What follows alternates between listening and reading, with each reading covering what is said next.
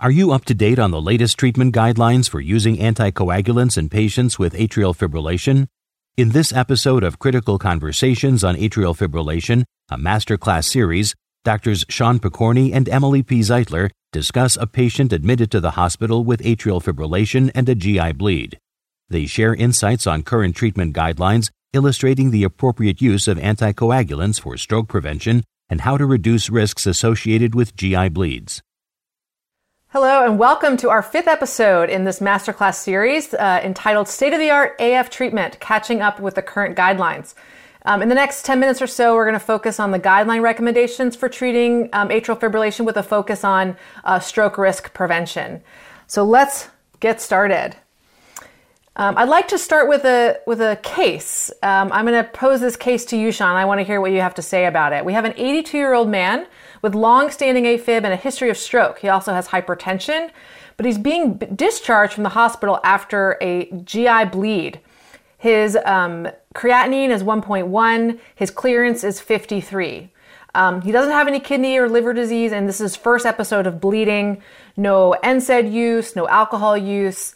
And prior to admission, he was taking rivaroxaban, 20 milligrams a day, an aspirin, 81, candesartan, and carvedilol as well. He had previously been on Coumadin, but that was switched to the rivaroxaban when he had a labile INR. So just to summarize, that's a CHA2DS2-VASc of 5 and a HAS-BLED of 5. So Sean, what do we do from here? Yeah, it's a great question. I think that certainly, again, as we emphasized in earlier sessions, I focus much more on the CHA2DS2-VASc score than I do on the HAS-BLED score. And I really focus on the modifiable risk factors. And so this is somebody that has a high risk of stroke and certainly does need to be on long-term anticoagulation. The issue around GI bleed is always challenging, and I think it's important to understand whether it's an upper or lower GI bleed and whether or not those factors have been modified. We know that if in the setting of an upper GI bleed, for example, if you modify or treat those risk factors, if they have peptic ulcer disease and you treat them with a PPI and triple therapy, the risk of recurrence is really quite low. I think one of the things that we'll sort of talk about over this session is the importance of getting this patient off aspirin in addition to reduce their bleeding risk, which especially increases the bleeding risk on rivaroxaban by 50 to 100%, especially GI bleeding. That's an excellent point about the combination of aspirin and rivaroxaban. I think that as electrophysiologists, and we have this legacy of aspirin that sort of follows us around. So I'm looking forward to talking about that a bit more. And just to remind all of our listeners about the update, the atrial fibrillation treatment update from 2019, and this is in the context of what we know as a forthcoming update to AFib treatment guidelines. But as of 2019, we're reminded that CHA2DS2-VASc is a very appropriate risk score calculator. As you mentioned, Sean, it's a great way to sort of objectify what the actual risk of stroke is. And then when we're considering oral anticoagulants, at this point we should be understanding that a DOAC should be the primary go-to first-line anticoagulant unless there is a compelling reason not to, and there are a variety of those, but we should be thinking about DOACs first. And we should be doing that in a population with a CHA2DS2-VASc of 2 or greater in men or 3 or greater in women. And then there are some adjustments to DOACs based on other comorbidities with particular attention to advanced age, body size, and renal function.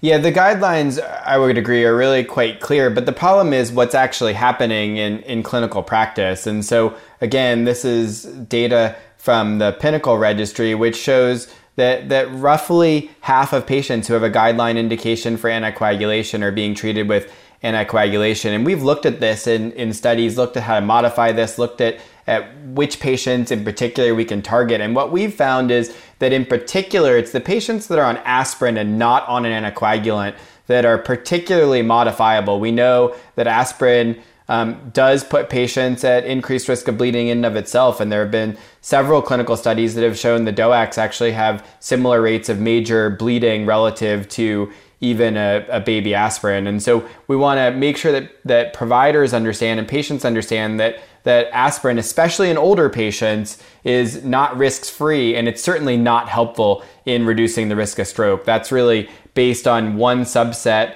of one study that was really just an erroneous finding that led people to believe that aspirin reduces the risk of stroke. It certainly does not.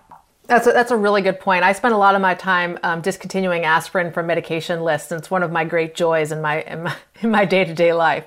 So thank you for bringing that up. We know that a lot of patients say, well, it's got to be better than nothing, but in fact, it's worse than nothing. It causes more bleeding, and patients with atrial fibrillation in particular are far better off taking a direct oral anticoagulant, which has low risks of bleeding and actually does significantly reduce their risk of stroke. And it's important to remember that not just that DOACs in particular are perfectly appropriate for patients with atrial fibrillation, even in the context of most valvular heart disease. Now, this is a change that you and I have experienced over our careers so far, which is that only really in the setting of mechanical valves or in moderate to severe rheumatic mitral valve disease would you want to pick Coumadin specifically over a DOAC. Really in all other cases, including scenarios that previously Coumadin was spelled out as the preferred agent, as in hypertrophic cardiomyopathy with atrial fibrillation, warfarin used to be the agent of choice in that scenario. But really, there are very few cases when warfarin would be used over DOAC. Now, of course, there are patient-specific cases when that's not true, as you mentioned in a previous episode about affordability. But really, the guiding principle should be, looking for a reason not to use a DOAC. In all other cases, these are safer and more effective drugs. I did mention briefly about the issue of renal dysfunction and the use of DOACs. Some of the DOACs have dose reductions available in the setting of renal dysfunction. Some of those have been validated, others less well validated, but there are some guidances about how to use dose-reduced DOACs for renal dysfunction in the guidelines. Yeah, the new ACC AHA valvular heart disease guideline surprised me. Are there any other situations where historically we wouldn't have treated with DOACs, but now we would, Emily? Well, yeah, I mean, we talked very quickly about a couple of them. Mitral valve disease has the definition of that has become narrower and narrower over time. When we talk about non-valvular atrial fibrillation, that term gets thrown around quite easily, and the definition of it, well, the definition of valvular atrial fibrillation, that's the definition that's gotten narrower over time, that we're really just talking about severe mitral stenosis. And in all other cases of valvular heart disease, except of course for mechanical valve, a DOAC is a preferred agent.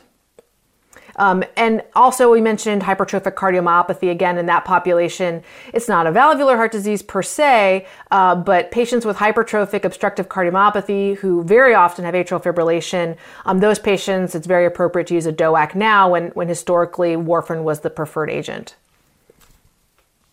Let's get back quickly to our case and wrap that up. So, Sean, we've talked a bit about this patient with his high CHA2DS2-VASc and high HAS-BLED score. So what do we do with his medications and with his management in general? Yeah, so again, I would say that for this patient, really the benefits of anticoagulation outweigh the risk of stroke. And I think that one of the things that may have led to this patient's GI bleed was the fact that they were on aspirin in combination with the anticoagulation. So certainly this is somebody that I would restart on rivaroxaban and would stop their aspirin. That's an excellent point. I'd probably do the exact same thing. So in summary, we've discussed that AFib-related stroke risk is highly modifiable with appropriate anticoagulation therapy, and that there are still existing clinical practice gaps or evidence gaps in clinical practice about patients who are eligible for anticoagulation therapy versus the patients who are actually treated. And as we discussed, DOACs are in nearly all cases the preferred agent over warfarin, but there are specific scenarios when that's not true. In our next episode, we're going to investigate whether what we've seen in clinical trials and that are reflected in the guidelines, whether those actually translate into our real world practice. So stay tuned. This activity is certified by Penn State College of Medicine for physicians and by PVI, Peerview Institute for Medical Education for nurses and pharmacists.